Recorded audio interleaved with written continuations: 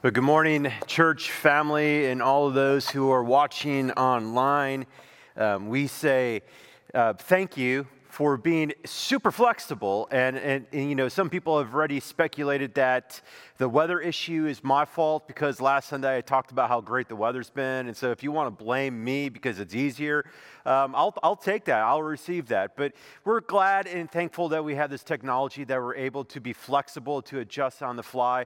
Already miss seeing you. It's amazing. Like just even the anxiousness I was feeling about going to live streaming only without anybody in the crowd again. But that's the times that we live in, and God is good. He's faithful. He's sovereign. Nothing changes that. And so before I get into any other little details, I want you to be ready. Turn to Daniel chapter 6, okay? We're going to be in Daniel chapter 6 this morning, but I also want to say this and acknowledge this so we can comment and post and like on this. I want to say thanks again to our tech team. You don't know, my wife saw it, the flurry of text messages that I was having with the lead team and Josh Broccolo and trying to figure this all up. And so what you don't know is that they came early this morning to set up everything so that we could be live here in our worship space to live stream to you. And so again, we are in debt to you. Thank you so much, tech team in the back. You guys are awesome. Truly, truly love you. So yeah, I would encourage you post and like and heart emojis and all that kind of good stuff. And so then do it. Don't be distracted. Let's come back in and focus. We are wrapping up this series that we've been in for the last 4 weeks, and we're going to be landing the plane this morning as we look at Daniel and the concept of yours is the kingdom, and reminding ourselves that no matter what happens in our context, no matter what happens around us, God is in control.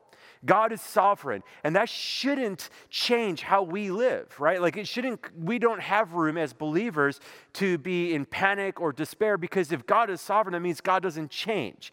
And we have been looking at the story of Daniel and his companions and understanding that they were ripped away from their home, from Jerusalem, right? Which is, Israel is God's nation, it's God's people, it's God's city. And due to some of their sin and disobedience, God caused Babylon to come and take them captive, right? But it didn't change their view of God. It didn't change their perspective. They were able to still stand strong and love well in a home that's not their home, in a culture that's not like their culture. They understood that God is sovereign. And we look at Daniel chapter 2, and Daniel made it very clear that it's God who sets up kings. And as we look at this year, and we looked at just this previous season that we've been in with the election, and we're still in this season, we could feel anxious. We can feel this sense of like despair or panic or what's going to happen. And a lot of times we can lose sight of the bigger picture, but we live in a greater story. And that greater story is the kingdom of God. And for us who follow Jesus, we know the score at the end of the game. And that's why we shouldn't despair and we shouldn't panic, because we know who's on the throne. And it doesn't change our responsibility in our modern day Babylon. And so that's what we're going to look at this morning, is we're going to look at the end of Daniel's life. And probably one of the most popular Sunday school stories ever. So if you haven't turned to it, I want to encourage you to turn to it now, Daniel chapter 6. And if you've been part of church world for some time, maybe you're popping into church now, but you remember going to Sunday school, I want to encourage you, don't look at Daniel chapter 6 as a rerun. Like you already know, like, oh, it's Daniel's in a lion's den. I know this story. It was a great story. I remember sitting on my little color square in the classroom, and the teacher would call us together to all sit together, and we would sit on the floor, crisscross applesauce, and the teacher would pull up this blue board, which we know is a flannel graph, and would have the pictures of Daniel and the lions didn't eat Daniel, and he probably cuddled with them and played fetch with them and all that kind of stuff. And we remember the story and being amazed that Daniel was able to survive and he was courageous, and we're exhorted to be courageous like Daniel. And yeah, I know the story, so why should I listen? Because that's not the part of the story that we actually should be impressed with. When we look at Daniel chapter 6, the reality is it's not really an appropriate Sunday school story if you think about it, right? It's a story about intrigue and deception, and it's actually really cruel when you think about the punishment. We're going to throw a guy into a den of lions who've been starved on purpose so that way they can devour and rip apart the prisoner. But it's a great Sunday school story. But it's really a much better adult story. So don't treat this like a rerun, because what we're going to discover is this is the pinnacle of how to stand firm and love well in our modern day Babylon, okay? This is not a rerun. And I know I already said this, but I want you to grab hold of this. This is not even really a children's story. This is a story for us who follow Jesus now, about how to live a life of deep significance and impact in our modern day Babylon, how to stand strong and to love well today, how to live with the mindset that the kingdom is God's and our role and our purpose here is still to be salt and light. The beginning of Daniel chapter 6, we're picking up on the heels of Daniel chapter 5. And chronologically speaking, this is the end of the 70 years. And we know that God already told Israel before it happened in Jeremiah 25 and Jeremiah 29 and even Habakkuk chapter 1 that God was going to send a nation, Babylon, to punish his children, to refine their faith for the sin and to get them ready for something greater. We're going to be digging into the series, The Future is Bright, looking at the hope in a future that God has already prepared in advance for Israel. They knew that the 70 years was there. We know that at the end of the 7-year period, God promised that there's going to be another nation that's going to conquer Babylonia. And they're going to be the ones that are going to be the source of punishment on Babylon. And that's where chapter 6 picks up. If you have it with you, Daniel chapter 6, let's start here, okay? Let's start with verse 1. And I want you to be asking the question, okay, now the nation of Medes and Persia, they come together, and Darius is the king, and he comes in and he captures Babylon. He captures and takes over what once was the greatest empire in the known world, and now we have another empire that is a greater power than Babylon, known as the Medes and Persians, coming in. Here's the question. When you take over an empire, what do you do? What do you do? Okay? So I want that question to be just sitting in your mind. So let's look at this, verse 1. It pleased Darius to set over the kingdom 120 satraps to be throughout the whole kingdom. Now, a satrap is basically like a governor or a senator. So there's 120 governors or senators that are going to be established throughout the whole kingdom, which is basically the Middle East and the Far East, where Mede and Persia comes from, and over them 3 high officials. Now, these 3 high officials consider them to be like prime ministers. Okay, so Darius, the king, sets over the whole kingdom, 120 governors or senators to be throughout the whole kingdom, and 3 prime ministers, of whom Daniel was one, to whom these satraps should give account, so that the king might suffer no loss. Now, I want you to grab hold of this, okay? Now, this is a fascinating thought. If you are the king of an empire that's taking over another empire that was an opposing enemy, a large and domineering and powerful empire, what would you do? Traditionally, historically speaking, they behead the rulers, the nobility, and any of the family members of that existing empire because they don't want any threat. So it should cause us to go, how did Daniel show up here? Right? Like if you were part of the Medo-Persian Empire coming into there, you would think that all of the satraps and all of the high officials, the senators and the prime ministers, would come from the Mede-Persian Empire. They wouldn't come from Babylon, especially wouldn't come from Israel. So how did Daniel show up here? Okay, look at verse 3. Then this Daniel became distinguished. That is a beautiful line. The Hebrew of this word distinguished actually gives us this feel that like he was preferred. He was preferred over the others. There was something inside of him that set him apart. In fact, it goes on to say that he was distinguished above all of the other high officials and satraps because an excellent spirit was in him. There was something about his integrity, about his character, about the way he lived in Babylon. You have to remember where he came from. He was an Israelite living in Jerusalem 60-some years ago. A 16-year-old boy was taken captive, ripped from his home and his family, and forced to go through a different culture, a different value set, acclimated into the religion and academic program of the Babylonian Empire. It's this Daniel that he stood out. He was so preferred that somehow King Darius must have heard about Daniel. Somehow they must have had this rumor about how there was this Hebrew boy who stood above all of the rest, that he wasn't preferential to King Nebuchadnezzar. He just told the truth as it were. He wasn't a threat. He graduated cum laude in magic school. Like he was someone that you would just look forward to. And all of a sudden they brought him in. And Darius heard about it, probably saw the way he lived and said, I want him to be one of the 3 prime ministers.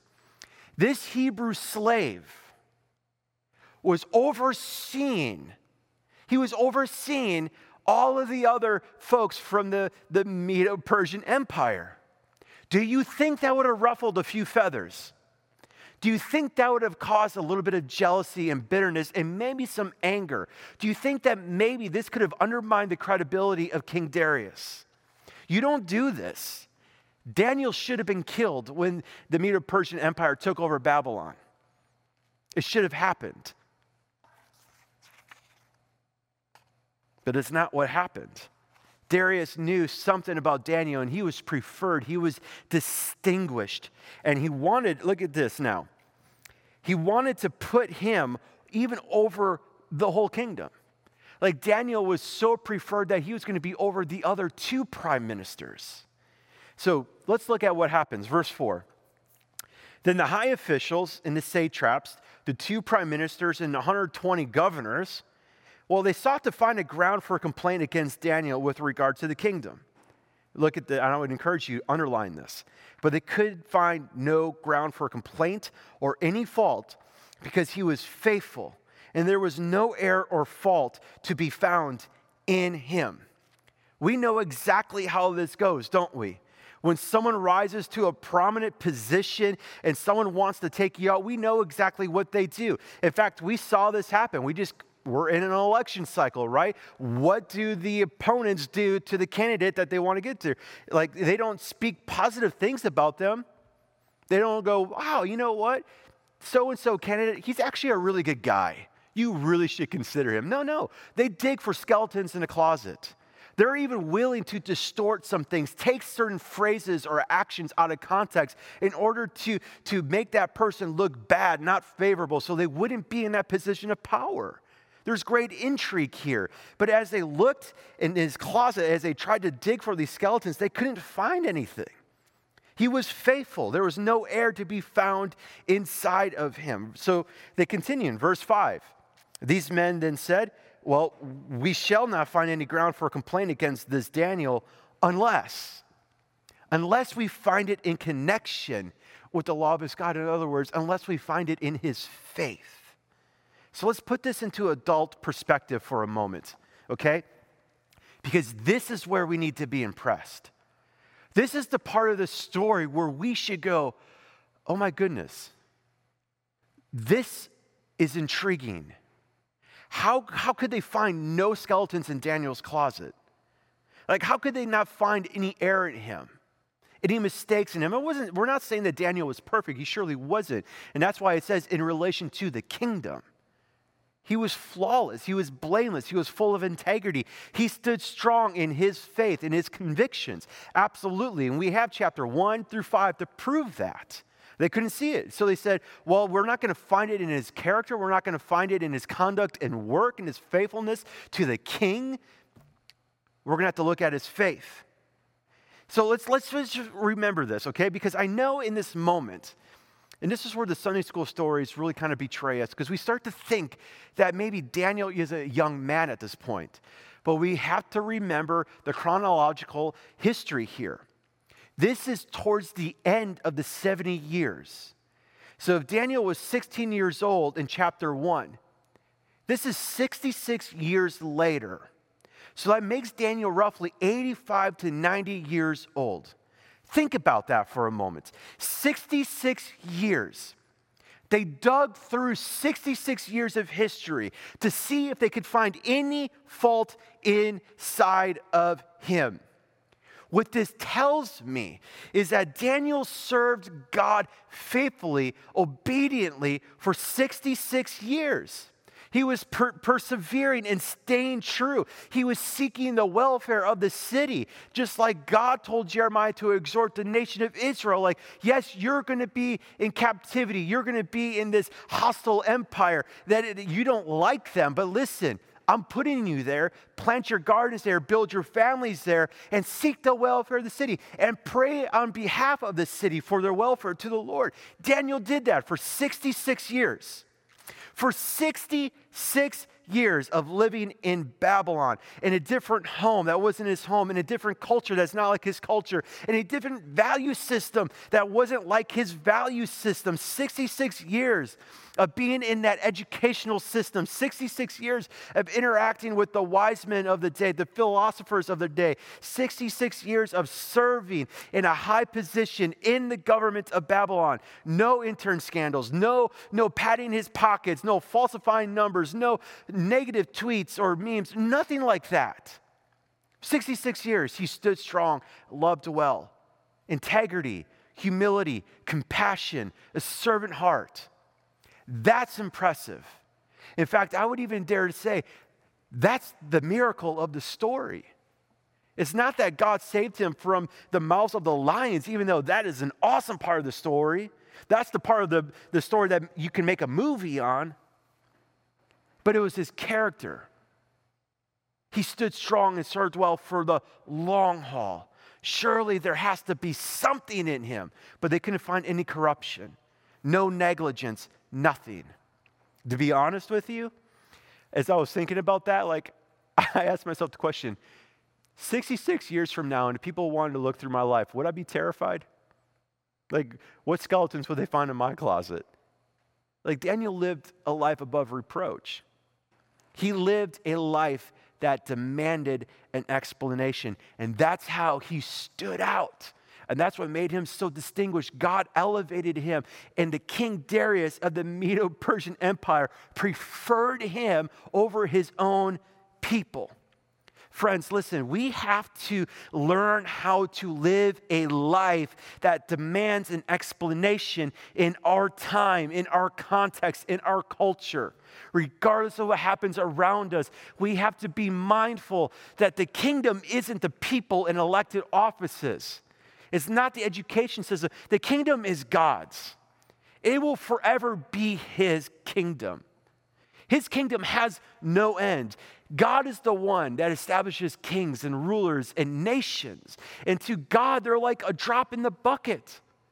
We're caught up in a larger story. We have to be mindful of that. When we understand the sovereignty of God, it should change how we live, and our lives should demand an explanation for the hope we have. Our faith has to be expressed beyond just words. It is so easy for us to tell the world around us that, hey, I believe in God. That's one thing. It's a whole nother ballgame when you can tell people to say, hey, look at my life, because my life will tell you about my faith in God. That's important. It's one thing to simply tell the world, I believe in God. And it's a whole nother thing to say, yes, I believe in God, and I want my life to tell you and to show you about my faith in God. Our lives have to demand an explanation. Think about that. As long as we are breathing, our lives should reflect the hope we have in Jesus. People should be asking the question, why do you do this? Why do you talk the way you talk? Why do you think the way you think? Why do you give the way that you give? Why do you serve the way that you serve? Why do you love the way that you love? Why can't people find any corruption or negligence in our character? Because it has to be rooted and anchored in the hope that we have in Jesus. It is this. This is what made Daniel stand apart. He was constant. He was consistent in his obedience. They couldn't find anything in his character, so they went after his faith. Now, you have to put this in the front of your mind. These folks probably didn't know much about the faith of the Hebrews. They didn't know much about Judaism, so they had to learn it. And so these folks more than likely had to observe Daniel. And Daniel knew what was going on. He's been through this before. He's already elevated to positions of influence and authority in the kingdom of Babylon. He knows that that's a threat to other people. He understands that, right? Just like light is always going to be a threat to any form of darkness. So we should understand that. So they were watching his faith. They were observing him. What does he do? What are the values of their faith? What do they say? What do they really believe? And as they watched Daniel, they started to observe a few things, that his life is following a different set of rules, right? They wanted to attack him at those moments and those intersections that could cause conflict with the king, Darius, and the empire of the Medo-Persian Empire. They observed him. 66 years, he was faithful, unflinching, standing firm in the Lord, standing firm in his faith and his resolve, and loving well. His life demanded an answer. So let's look at this. Verse 6. Then these high officials and the satraps, now the prime ministers, the other ones, and the senators, they came by agreement to the king and said to him. Now, just think about that. They came by agreement.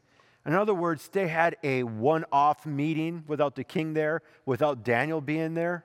Intrigue, meetings in secret and in the darkness. And they said to the king, "O King Darius, live forever." All the high officials of the kingdom, the prefects and the satraps, the counselors and the governors, are all agreed that the king should establish an ordinance and enforce an injunction that whoever makes a petition to any god or man for 30 days, it's not that long, but just for 30 days, except to you, O king, shall be cast into the den of the lions. Now, O king, establish the injunction and sign the document so that it cannot be changed according to the law of the Medes and Persians, which cannot be revoked. So King Darius signed the document and the injunction. So they flattered the king, and they say, "Hey, king, we know the people. We hear the word on the street. We know it's probably even good to establish our authority over the Babylonians. We should really help people understand that you're the king. So let's sign this injunction. Let's make a rule or a law across the land just for 30 days, king, just for 30 days, that everybody who prays to any other god, because in the ancient Near East, there was tons of gods, and even sometimes they would make petitions to other men as gods, so that anybody who would pray or make a petition to any other god or any other man besides you, O king, just for 30 days, not that big of a deal, people can handle anything for 30 days. If they do this, if they pray to anybody else besides you, just throw them to the lions." And the king's like, "That sounds like a great idea. Let's do it." And so he signs the document. Now, the king assumes something, right? Because these guys totally lied to the king. All of the rulers, all of the prefects, all of the high officials, all of the satraps, we're all in agreement. Where was Daniel? He wasn't in that room. So the king made an assumption that Daniel was also in on this, that somehow Daniel was in agreement with this plan. He had no idea. Darius had no idea how this was going to affect Daniel. He preferred Daniel over his folks. So like this wasn't like caution, like just flippant thing. Like he made a logical assumption that Daniel was in it. And Darius doesn't know the faith of Daniel. He doesn't understand the ins and outs and the rhythms and the values of his faith. He had no idea how this injunction would put Daniel at a crossroads. And that was the trap. Now, let's take a pause here because these folks, these high officials and the satraps, they didn't know about Judaism. They didn't know about the faith of Daniel, so they had to observe him. And if they were observing the faith of Daniel, and all of a sudden they made this plan for 30 days to attack prayer, what do you think they noticed in Daniel's life? Where do you think that they said, ooh, we could get him here? Prayer.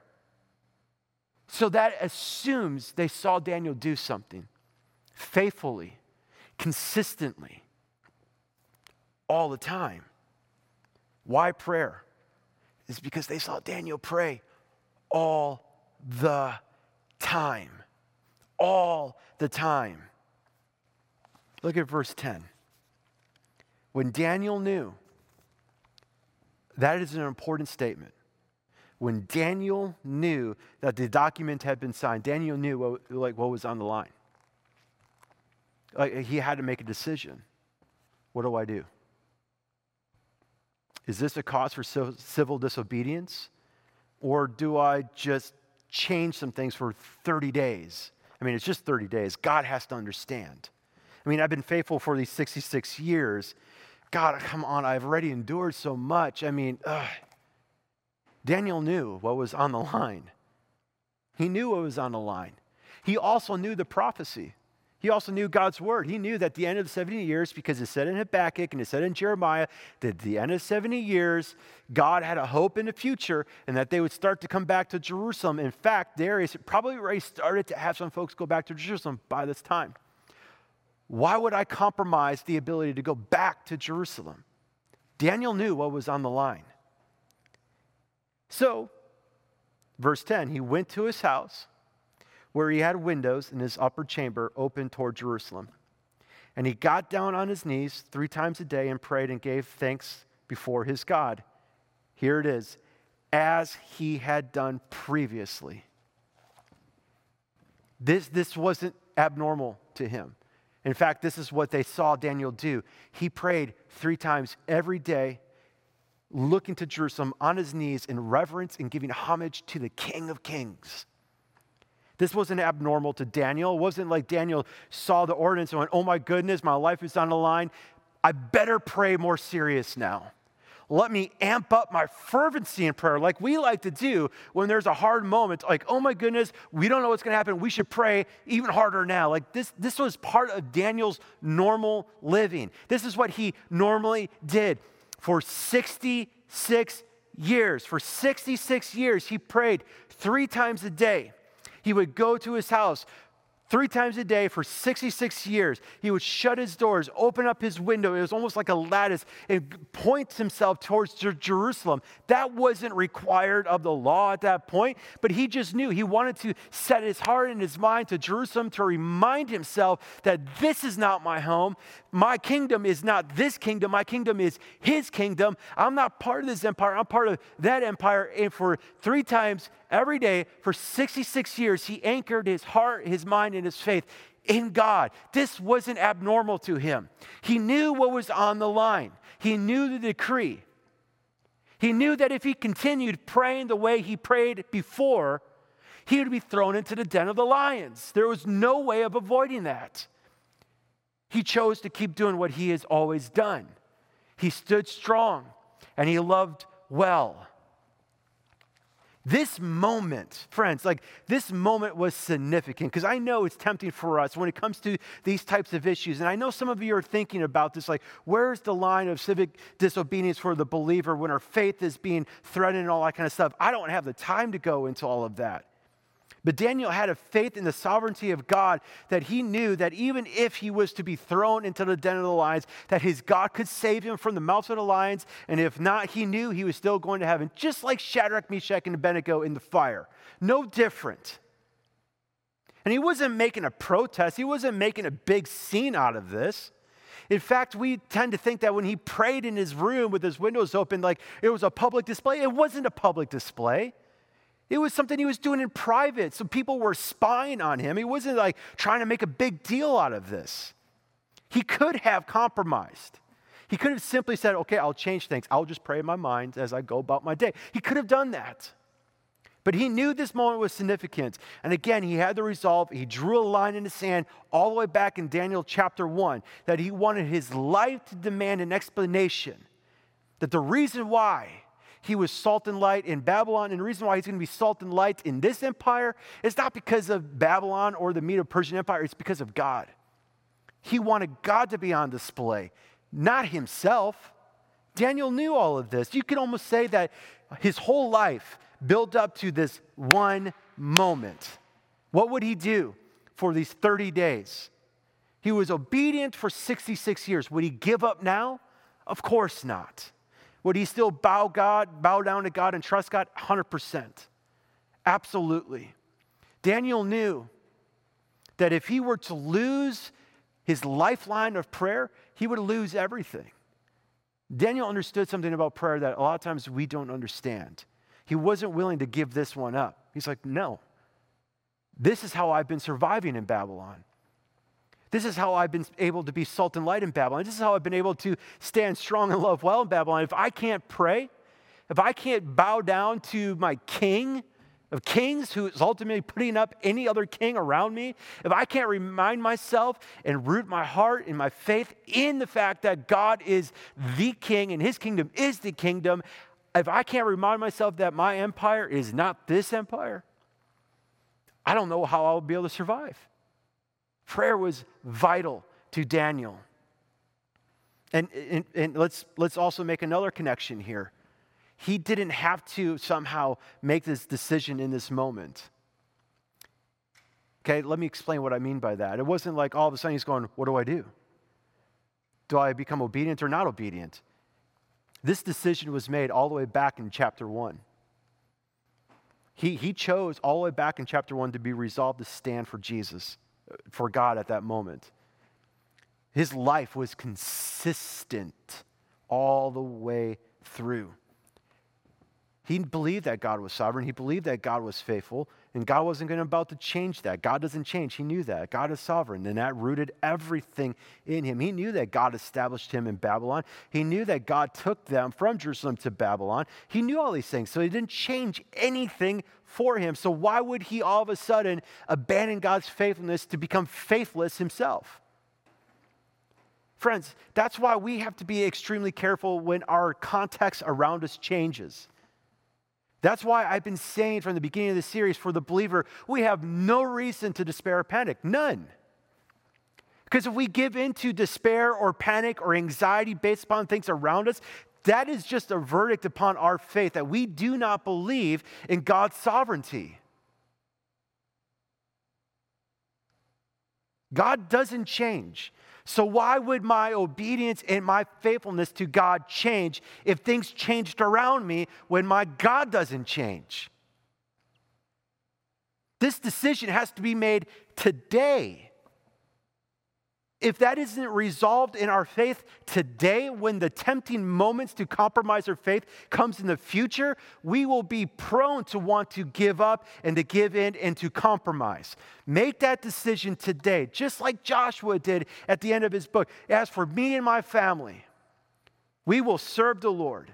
Regardless of what comes, regardless of what changes around me, I'm resolved and fixed. We will serve the Lord, regardless of what happens. God is faithful. God is sovereign. He is always good. He cannot change. So why would I change? This is what's impressive in this story. This is the part of the story where we got to go, whoa. And I know it's tempting to go, well, it was Daniel. I can't do that. If Daniel can do it, he was a sinful, flawed person just like you and I. If Daniel can do it, we can do it. He just remained connected and faithfully rooted in God. That is the key for us as well. So, as the story continues, of course, the satraps and the other high officials, they catch Daniel praying, and they go rat him out to the King Darius. Hey, Darius, remember that injunction that you signed, you put your little ring on it, and you said that this is good. People can only pray to me for 30 days. Remember that? Well, yeah, there's this guy by the name of Daniel. He pays no regard to you, King. And Darius is like, oh my goodness, what did I just do? because Darius had tremendous respect for Daniel. He preferred Daniel over all of the other leaders, and he was trying to find a way to get out of it, but he couldn't do it because that was the law. Any law of the Medes and Persians is close to a command from God. You can't go against that, and so King Darius had no option but to throw Daniel into the den of the lions. He had to. Look at verse 16. Look at verse 16. Then the king commanded, and Daniel was brought and cast into the lions. And the king declared to Daniel, check this out, may your God, whom you serve continually. Like there was something about Daniel's faith that now is being made known to Darius, like, you've never changed. You've been faithfully serving this God continually. May he deliver you. And a stone was brought and laid on the mouth of the den, and the king sealed it with his own signet ring and with the signet of the Lord, that nothing might be changed concerning Daniel. And the king went to his palace, and he spent all night fasting, and he couldn't even sleep because he was so worried about what was going to happen.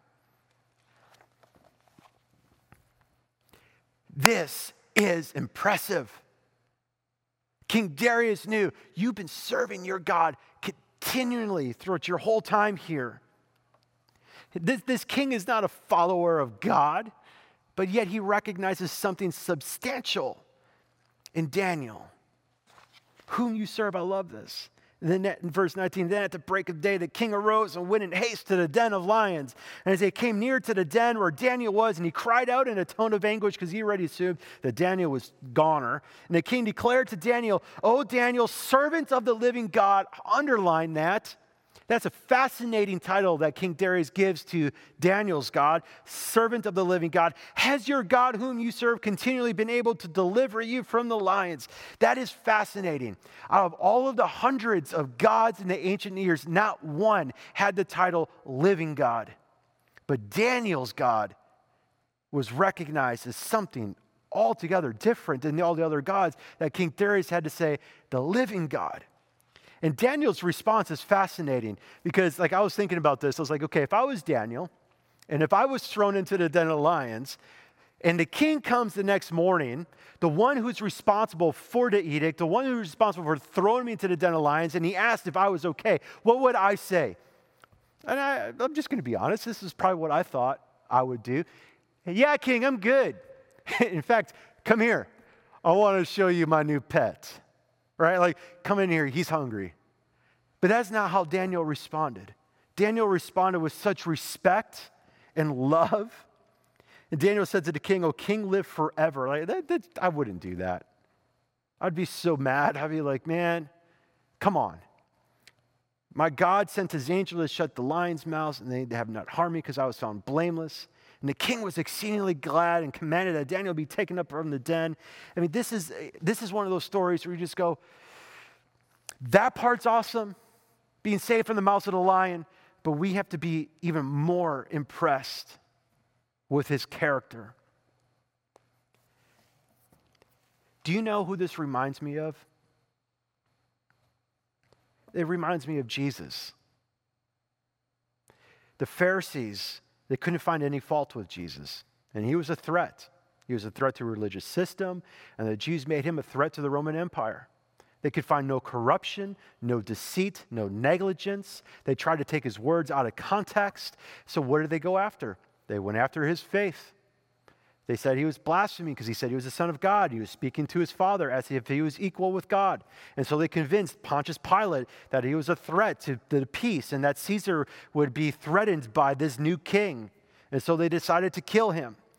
And before Jesus died on the cross, he even said to his Father in heaven, to the folks around him, "Father, forgive them," showing such love and mercy and grace. As he's hanging on the cross, gasping for air, he stood strong and loved well. And even one of the thieves on the cross next to him said, "Forgive me." And even in that moment, Jesus even said, "You will be with me today. I tell you, you will be with me in paradise." And he died. And then they threw his body into a tomb and left him for dead. Just like Darius threw Daniel into a den and left him for dead, it was later that they discovered that nothing, not even the grave, could keep Jesus back. He resurrected.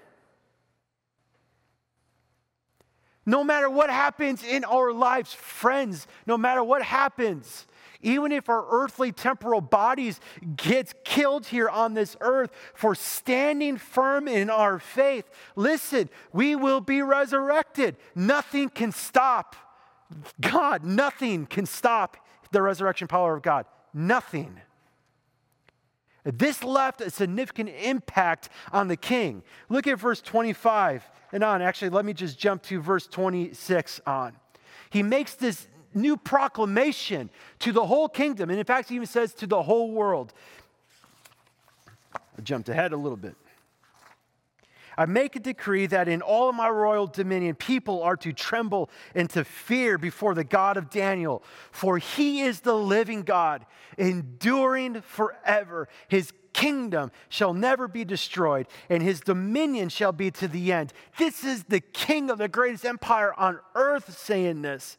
He alone delivers and rescues. He works signs and wonders in heaven and on earth. He has saved Daniel from the power of the lions.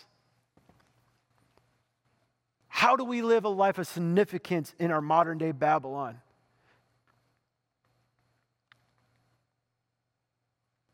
How do we do this? Well, we got to look at what God had in Daniel. What's impressive in this story isn't that God saved Daniel from the mouths of the lion. Like, when we understand stories of like God and saving people, like that shouldn't be a huge surprise.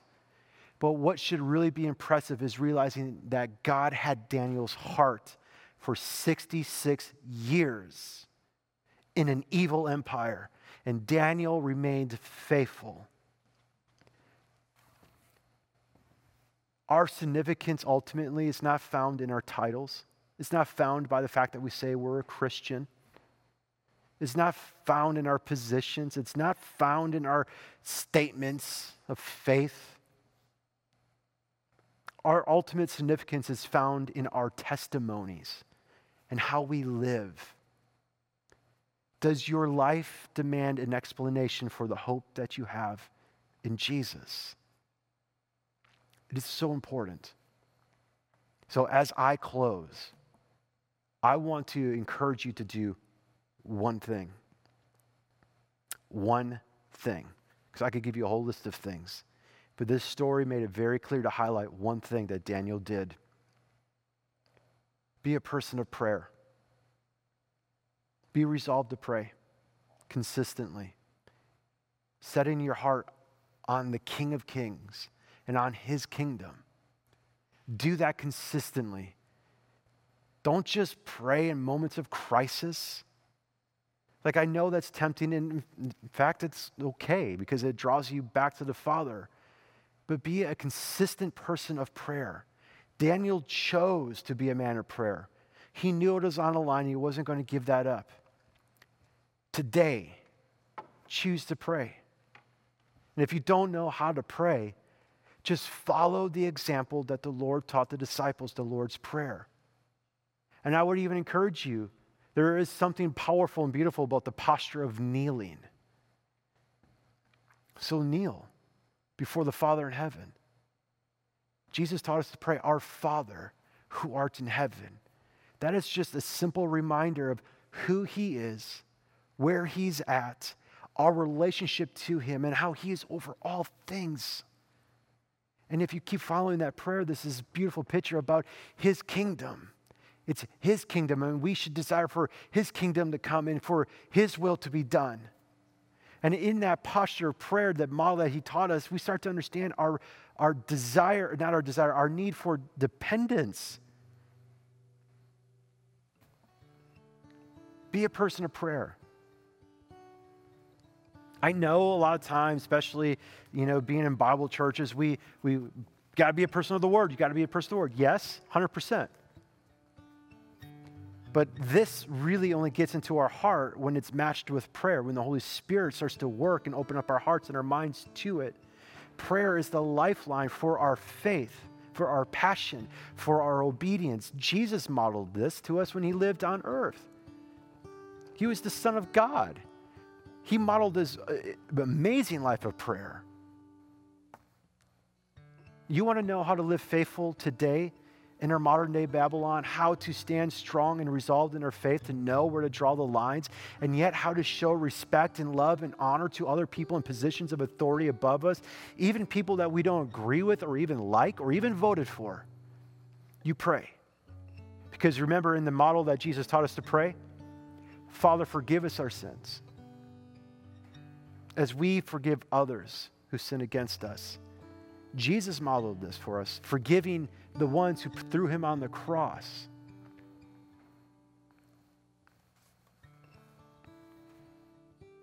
This is what we need today. And yes, 2020 has been a, can I just say it? I'm going to say it. It's been a crappy year. Yeah, I said crappy. I'm sorry. It's been a rough year. It's been a tough year. Some of us lost loved ones with COVID. Some of us are still afraid of COVID, and rightly so. And some of us still feel very unsettled with politics and the economy and jobs and what's going to happen. And I know there's people with all sorts of conspiracy theories about what's happening to the church and all this kind of stuff. And God hasn't changed. God is still on his throne. He's not surprised. None of us. We're here to be salt and light.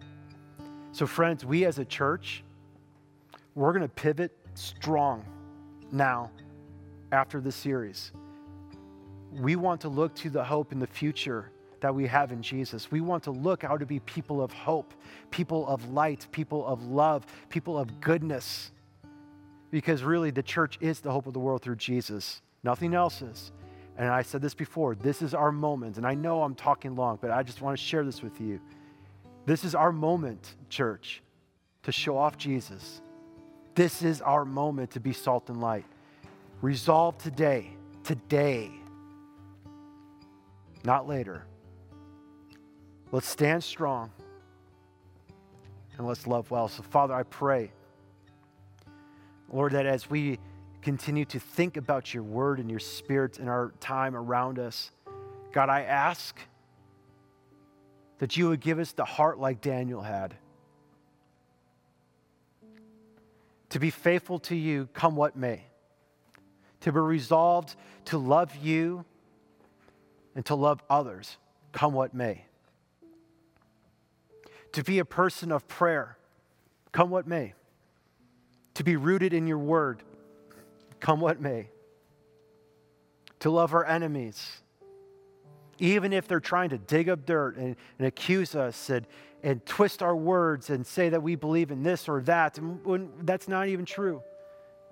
Help us to love and show mercy and grace. God, would you give the church wisdom to know when to be civilly disobedient when push comes to shove? But Lord, we're not at that place yet. We're focused on so many other things right now. But Lord, help us to be focused on you and staying rooted in you and how to love others well. God, you've told us that we have this hope and future awaiting us, and there are so many people in our world that need the hope that we have in Jesus. So God, I pray that you would move in our hearts as a church to be salt and light. We serve the only living God. All other gods are dead and defeated. They're not even gods. So Lord, I ask that you would do what you do best in our hearts as we conclude this time. Would you seal your word and your desires for us in our hearts right now?